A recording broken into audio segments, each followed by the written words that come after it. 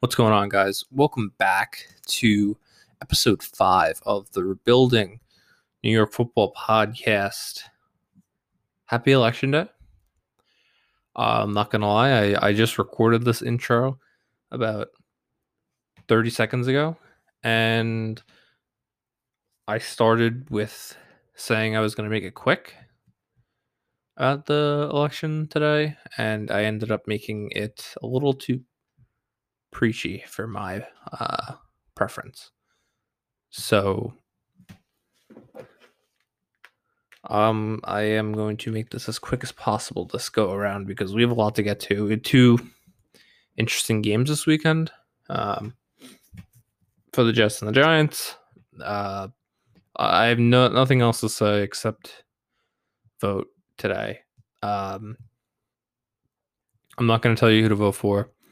That's on you to know what policies and the people that are running today, whether it be your local elections or your presidential election. It simply does not matter. You need to know what you're voting for. And the first step of that is just looking the people up. I mean, who's on my ballot? Google it. Like, it comes up.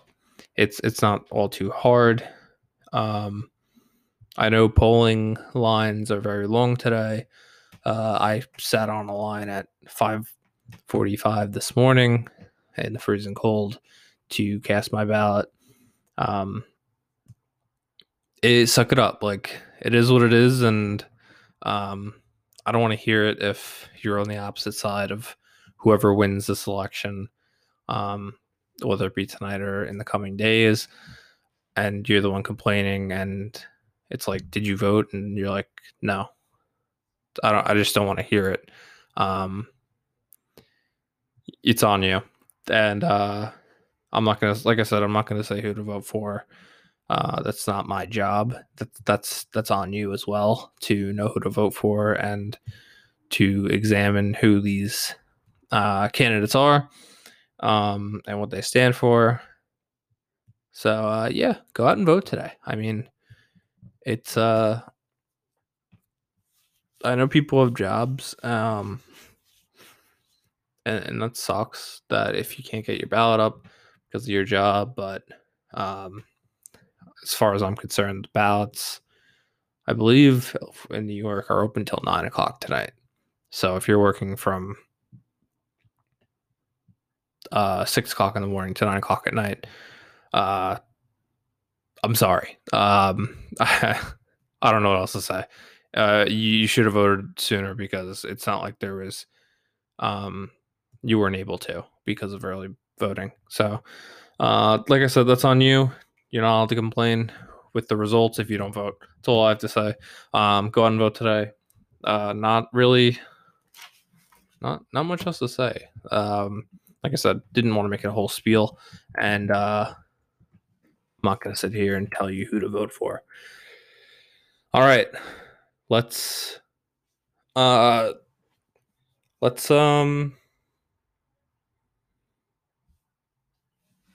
hit the Jets real quick because Avery Williamson was traded to the Steelers last night, 2 nights ago, Sunday night. Not exactly. I don't really remember. I think it was Sunday night or Monday morning. I really don't recall. The days kind of merge with how often I'm home now, in all honesty, which is pretty sad. It was just 2 days ago, Sunday night. So the Jets are trading away Avery Williamson, and a 2022 7th round pick, and in return for a 5th round pick in 2022 of the Steelers. Immediate thoughts: the other offers must have been very bad. If the Jets are willing to give up a 2022 7th round pick for a 5th round pick in 2022, people must not have been interested, and rightfully so. Avery Williamson, great character guy from from my understanding. Of course, I'm not um, entirely plugged into the locker room. It's not like I'm hanging around these guys, but from everything that I understand, the guy's awesome. He's a good person, um, but just not really that. Uh, what would be the correct phrase of this? He's not the modern linebacker that the NFL has really shifted to. He isn't that great in pass coverage. I go over it in the film a little bit, where they kind of pick on him a little bit, and his zone often in this Chiefs game. So the fact that they're getting anything on an expiring deal is pretty impressive, and in my opinion, at least. Um, if you go to his contract, it's a little weird. Like it's still an $8 million. No, it's not an $8 million hit. I'm not sure how much do the Jets have to pay him now because he's on an expiring deal. Um, let me pull that up because I actually do not know the answer to that question. They're paying him $3 million for the rest of the year. All right, that makes sense. He was expiring after the season, so I don't really see it as that big of a deal. He was probably walking anyway. The Jets weren't going to pay him. Um, they have CJ Mosley coming back. They have, I'm going to butcher his name, Patrick Unawasar, who I was pretty excited for going into the season, to see him and Mosley play together. I thought he was going to have the job over Williamson, but he's been pretty banged up this year. He ended up on IR pretty quickly.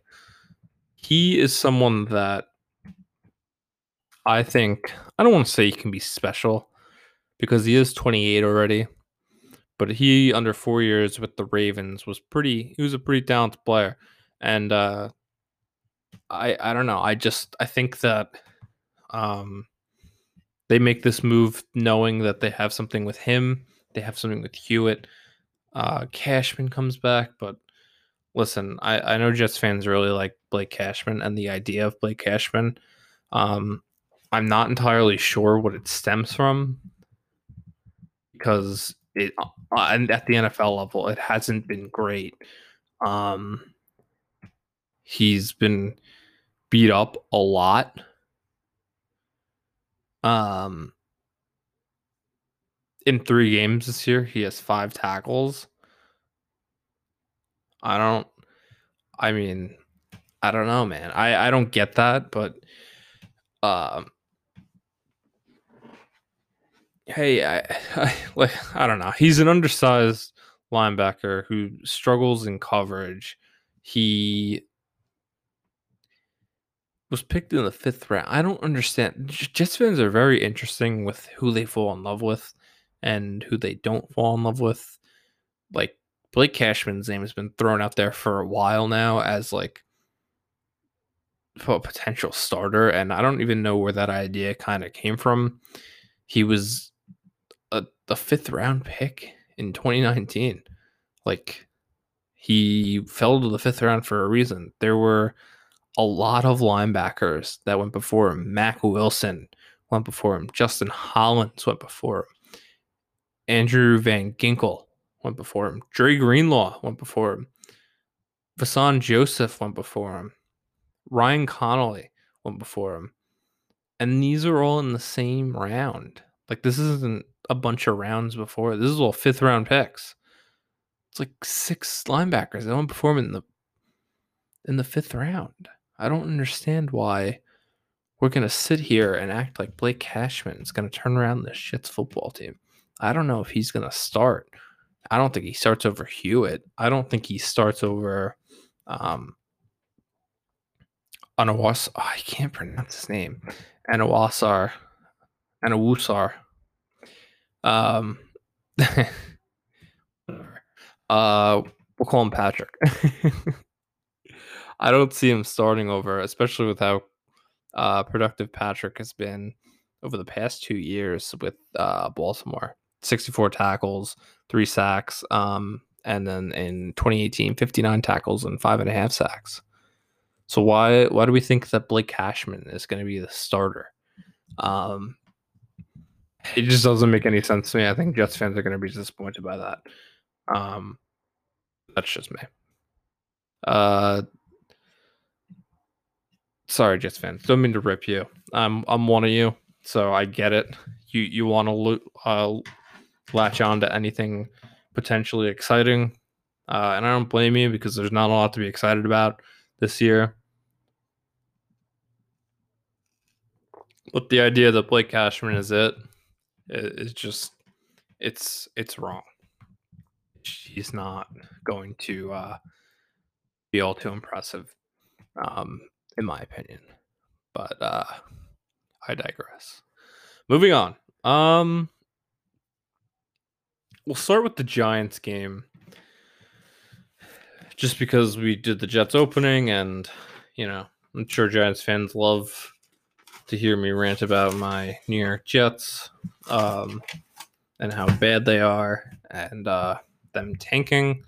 But we'll move on to the Giants. Of course, they lose a heartbreaker last night to the Buccaneers, where a lot of the game you're thinking, damn, are they going to be able to pull this off? That's at least what I was thinking. You kind of get the impression that at the end of the day, the Bucs were simply the better team, even though the Giants lose on the heartbreaking 2-point conversion that we'll talk about later. It doesn't mean that the Giants were exactly well, they were in a position to win last night, is what I'm trying to say. So we'll start with the offense. My first note is no, I wrote, I will implode if the Giants keep using Ingram on these short routes. They did it until the end, where he had one of those nice. It was almost like the same play from the one that he dropped, but he reels it in. I don't know why they don't use him on more deep routes, but I guess that's Jason Garrett for you. Actually, I have a theory on that, but we'll get to that later. I love the trick play.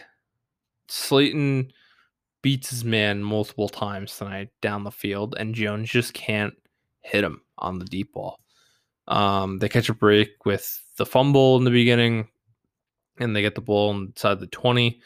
And then Jones throws a beautiful touchdown pass to Dion Lewis. And it makes you wonder, right? Because the next 3 lines are me ripping Daniel Jones and his deep ball, because he can't finish on it. And I don't know. I have to look at, the coach's film wasn't up yet, so I don't know for sure what the exact problem was. He's not following through, maybe. But there's on this drive alone, Darius Slayton wide open twice. They're both touchdowns. And he can't connect on it. And the placement tonight is out of touch outside of that touchdown throw that he has. It's very confusing, because it makes you wonder if he's the guy, and we'll talk about that later. That's kind of what we're going to end with today. Later on in the pod, we're going to talk about Daniel Jones is that guy. But for right now, there were points where it just did not look great. So they go down and they score a touchdown. And I write down, I don't know if Will Hernandez gets this job back, because Lemieux looked pretty good last night. He held his own. And especially on that Gallman touchdown, he knocks Devin White back, and they get him for the score. And I'm not saying that Will Hernandez couldn't have done that, but I don't know. He might have Wally pipped him. I don't know what else to say. The Jones pick, no pocket feel. Uh, and he's inaccurate on it. He gets hit as he throws, but why doesn't he throw it sooner? I don't know, because I think it's Sterling Shepard on the right side is wide open down the field. And I don't know if he doesn't feel confident in making the throw, but he throws it in the end. So I don't understand it, but that's my takeaway is there's just no pocket feel with him. And there's no anticipation. And he looks nervous to throw it down the field at times. I rate after that Giants win if Jones hits any of these touchdowns because they're all wide open. There's another one later on in the game where Sterling Shepard is wide open, and it's 6. Like there's nothing else I could say about it. I don't know what else to say because like you gotta hit in the big games too. It's Monday Night Football. You're playing a 6-2 or 5-2 Bucks team. You gotta hit those throws, man. And then I wrote after that, starting to think the short routes, especially with Evan Ingram and the swings, are because they know Jones is not an accurate deep ball thrower. And if that's the case, I apologize to Jason Garrett because he would be building his offense around Daniel Jones rather than forcing Daniel Jones to throw it down the field more. So if that's the case, I respect Jason Garrett for that because after tonight, I don't know how I feel about Jones's deep ball. It just looked not great. Slayton proved that he was the number 1 tonight. Evan Ingram's play downfield was awesome. Giants fans need to stop talking about a trade if they're going to use him the way that they used him on that play. Or if they can get a haul for him, because I do think that both teams would probably benefit from him being traded, but if they're going to use him down the field, I'm fine with him staying around.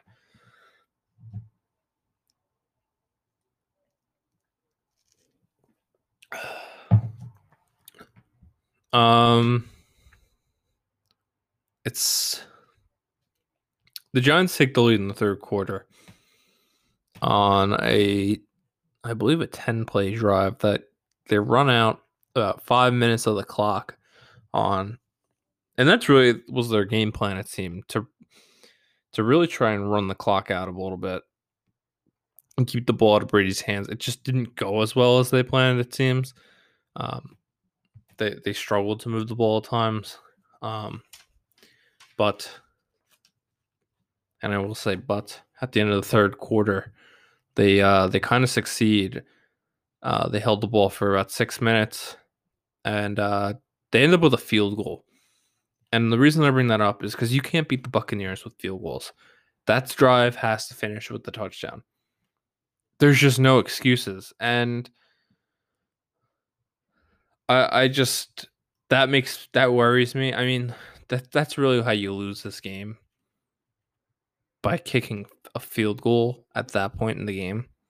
And I'm not saying he should have went for it. I'm not saying that. I'm saying that you can't afford to kick. Like, you need to pick up the first down and move the sticks. That's all I'll say about that. Then Daniel Jones on the next drive throws a terrible pick. The decision making tonight is not so great. And then the 3-minute drill, Giants start the drive like they're not down by 8 points. Runs, short passes. It's 4th down, and Slayton bails them out on a great play that he makes, where he catches it before the yard marker, coming back to the football and turns it upfield and grabs the first down. Jones almost blows the game several times during this drive, and then saves himself because the Golden Tate touchdown was on point. It was in a great spot, and Golden Tate makes a great play. So I give him credit for that, but like, he flashes at times, but it's just then, well, okay. So here's the perfect example of the two sides of Daniel Jones. He throws that beautiful touchdown pass at Golden Tate with 28 seconds left, and then on a 2-point conversion, it's a flat. Like you throw into the flats, right? And he throws it on the inner shoulder of was it Gallman? No, who was it? It might have been no, it was probably Dion Lewis. That it wasn't Gallman. They're not having Gallman run routes. Um Dion Lewis, who has to turn his back, and of course he gets interfered with because there's no other place that he could put the ball. I mean, there's no other place the defender can go, right? Like they're gonna collide on that because Deion Jones is turning to the inside and the defenseman's right there. That's why they waved it off, realistically. But I personally don't think that you can wave a flag off like that. If you throw the flag, you own up to it. In my opinion, he probably should have replayed it, but end up waving it off. Giants lose. But the fact that he couldn't make that throw, that really sucked because there was a chance for them to win the game on that. Or send it to overtime. Whatever, same thing. As for the defense, I have less notes, and the notes are light today because there was no coach's film up. The Jets notes are probably going to be a little longer. Sorry, Giants fans, you got screwed. Jets fans are going to get screwed next week when they play the Patriots on Monday Night Football, and the coach's film isn't up on time. So it is my opinion, and I've changed course on this.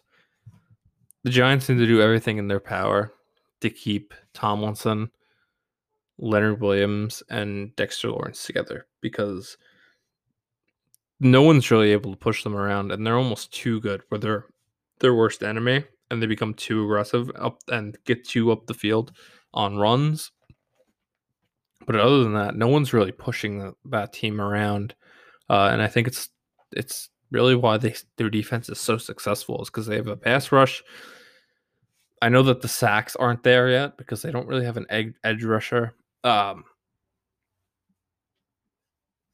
a natural edge rusher. But they're able to push the pocket back into Brady, and quarterbacks with good feel are able to, read the pocket like that. But it's going to work a lot of the times, and I really like what they're building up there and the pressures they're getting. So some of my notes: the defense thrives through the defensive line, especially with that young secondary that they have. Peppers gets credit for deflection on third and long at the 50, but Julian Love really makes this play. Peppers got beat on this, and they gave a lot of credit to Peppers on the broadcast, which was one of the reasons why I bring this up. I don't know if people realize what play I'm talking about. I believe it's Scotty Miller coming across the field on a deep crosser. It might not have been Scotty Miller, though. Might have been the tight end. It might have been either Brait or... Nope, couldn't have been Brait. I'm not sure who it was thrown to, but he was coming across the field on a deep crosser from the right side to the left side. Peppers gets beat. So I'm thinking it's Scotty Miller because Peppers gets beat. And he catches up to him because Brady kind of throws this like little short ball that's in between the safety, Julian Love, and or the deep guy, I'll call him, who I think they were playing cover 3, and Julian Love and Peppers, who was covering whoever it was. Now, Peppers gets a hand on it, but the reason why Brady throws it the way he does is because Julian Love was able to come down on the football, and Brady kind of has to short arm it, right? And kind of slow it down a little bit, so Peppers gets to catch up to it. So that's why, I don't know. I believe that Love deserves a little more credit for that play. He's been making plays the past couple of weeks. I have to say, he's impressed me. He stood out a little bit as a guy who can cover and in both zone and man. He kind of got screwed once or twice on perfect coverage plays where the ball is put in the right spot, and that kind of crap just happens sometimes. Like it is what it is. But I don't know. I like what I've seen out of him. I give credit to Gettleman, and that might be controversial, but the secondary might not be great, but he's taking a lot of capital and using it on the secondary to kind of put something together, right? If you look at the draft, you have Holmes, Love, Udom. You have the supplemental draft. You have Sam Beal, who's out this year for COVID. You have journeyman Ryan Lewis, who's turned into something and has really been that cornerback number 2 this year, though he was missed last night. Logan Ryan comes out on a 1-year deal, and then the big haul in Bradbury, and it's young, it's been ugly at some points, but at some points it's looked really good, and it's still a weak point for them. They should probably still need to address it, but they have players and depth there. Going forward, sorry, as I take a drink. It's something to keep an eye on though, because it is kind of fascinating how much they've addressed it. It's not a great look that you have a journeyman like Ryan Lewis come in and be your number 2 though, especially when you're drafting guys, right? Like that's not that great of a look. But Ryan Lewis has been pretty solid, in my opinion, over the past couple of weeks. As the game goes on, you notice that the Bucks are picking on Blake Martinez and Jabril Peppers. They're the weak links that Brady's attacking in the zone. And I'll be honest with you, I think I'm moving for Peppers this offseason. He's beat too often on defense. Like I know they want him to be like a Jamal Adams guy, but when he covered, like there are just times where it's, oh my God, he gets blown right by, and he's an athletic freak, right? Like, but I honestly I didn't love him coming out. He looks and feels like he's at his best with the ball in his hands. I think he's an offensive player, but of course he's not going to change this late in his career. I don't know who would listen to me, but I've been preaching it since he came out of Michigan. Defense is doing a good job of handling the Bucks to holding the Bucks to 9.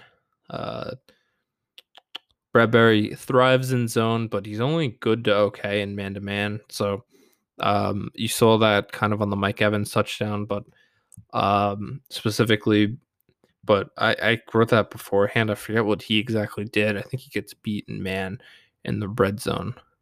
Not entirely sure. I don't really remember. Bucks at the end of the game are picking on Blake Martinez again, and look, the Bucks are the better team, but Judge and Patrick Graham have really made this defense play tough. It's a step forward from last year. They just lack really the pieces to and the glue to put it all together. They're definitely a team that's very interesting to keep an eye on this offseason because they have, I think this is the coaching staff that's going to stick around for a while. Look, Joe Judge has really made a lot of critics eat their dust, and there's going to be a lot of hate on him for the record this offseason for it's the same crap. It's the media trying to pull up a story, and New York media is not going to take too kind to if they go, I don't know, 4-12. But he took a lot of crap this offseason, and it's a really good sign that this team has gotten better with every week that's come. I think it's a good sign that they play tough. Like if you look at the other team in New York or in New Jersey, they don't play tough. They don't play hard.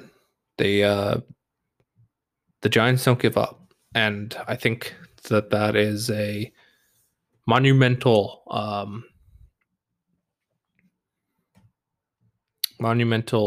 stride for this Giants organization. Look, they talk about these Belichick type of guys who try to implement the same stuff that Belichick does, right? and it never works. It never works, quote unquote. That's what they say. It never works, and the reason it never works is because it depends on the players and if they buy into it, right? If they know you're full of shit and you're not practicing what you preach, and you're going home early on game weeks, game night, and you're not putting in the work, and they don't buy that, like what you're saying. Like I think you're seeing with what Patricia has done with the Lions, so they've been awfully, solid this year. Um, I think that you're seeing that with Joe Judge and especially Brian Flores, but that I won't break my heart too much. That's who I wanted in the Jets, for the Jets a couple of seasons ago. But um, these guys are buying into Joe Judge, and that's what I'm trying to say. So it's gonna work out, especially if they continue to buy in. Giants got their guy. That's all I'll say. We're gonna move on to the Jets, and we're gonna do a more of a deep dive on the Giants next podcast. I don't want to short you, but it's kind of not really my choice that the game film isn't really up outside of the condensed version. And my Jets film notes are on the game film, and probably more in depth than definitely more in depth than the Giants notes. So Jets Chiefs, let's talk about it. You hear the pain in my voice as the Jets start off 0-8, and honestly, I guess I'll talk about this now. I think that this game is a lot worse if Eric Bieniemy is not in the running for the Jets job. And you might be like, why? Why would that matter? Why would that have anything to do with it? Look, Andy Reid showed mercy to the Jets. They could have thrown the ball 100 times and probably put up 120 points on the Jets defense and that secondary. No one was hanging with Hill. Oh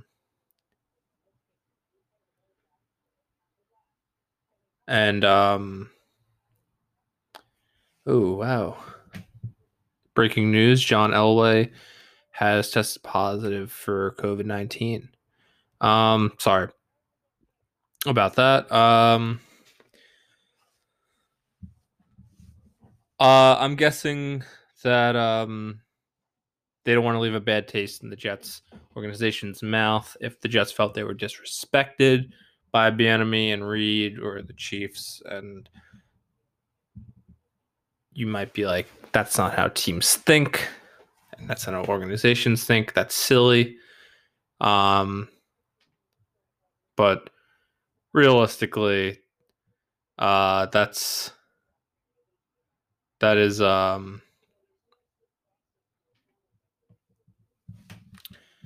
how teams think. It's the politics of the league. If Douglas felt that they were being disrespectful, maybe he gets knocked in the process. I'm not sure, but I do think that that's literally how that went with the play calling of this game. I think anyone with a brain saw that Andy Reid and Eric Bieniemy were easily able to pick off Greg Williams' defense. It simply wasn't close. But hey, it is what it is. The Jets hung on for the first half, and the second half was kind of embarrassing, if you will. All right, let's start with the offense. Run to start the game. There's a shock. Excited to see Mims play today. Should be someone to keep an eye on. The team refuses to pass protect. Okay.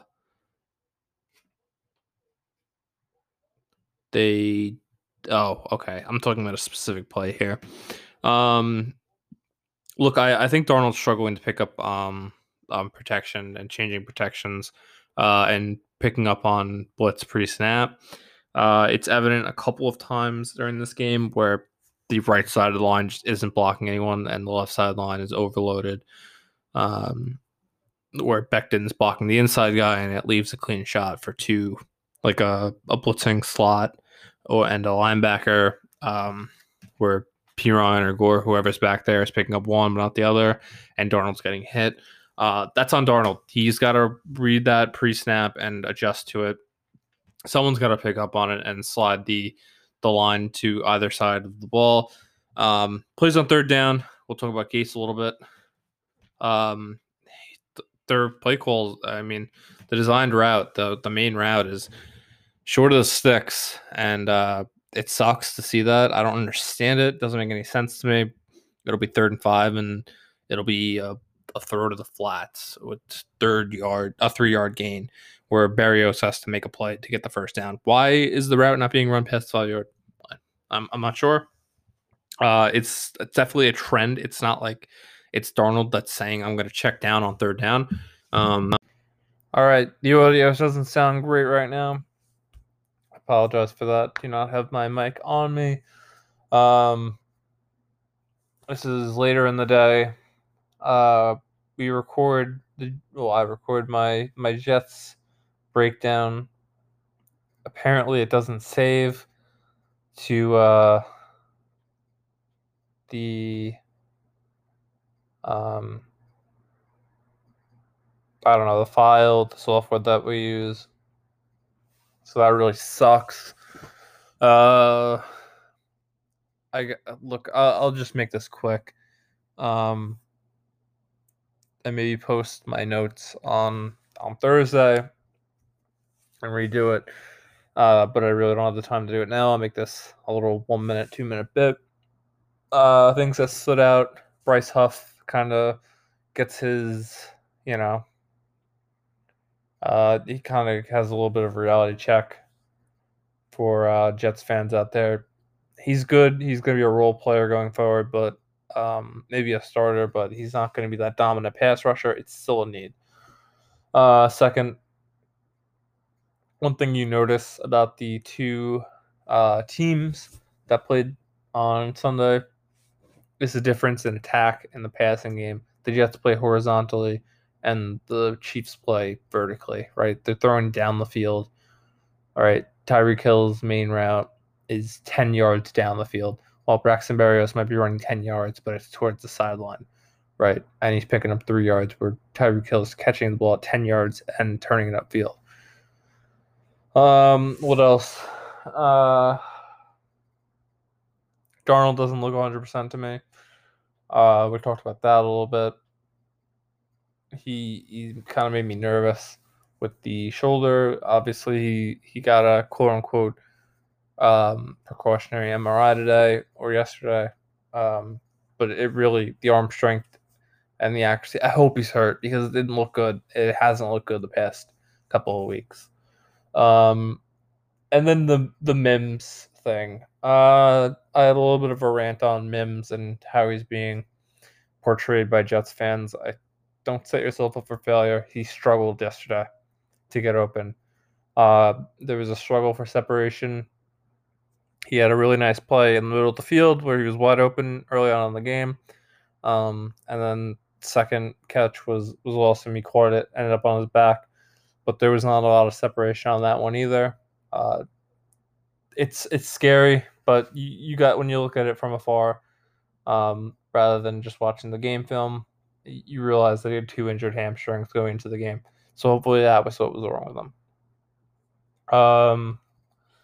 And then real quick, actually no, I'll save that for Thursday. We talked about Darnold versus and Jones and if they're the future of these two franchises and what I do with that. Regardless, thank you for listening. I'm sorry it is short. I can't believe 45 minutes went down the drain.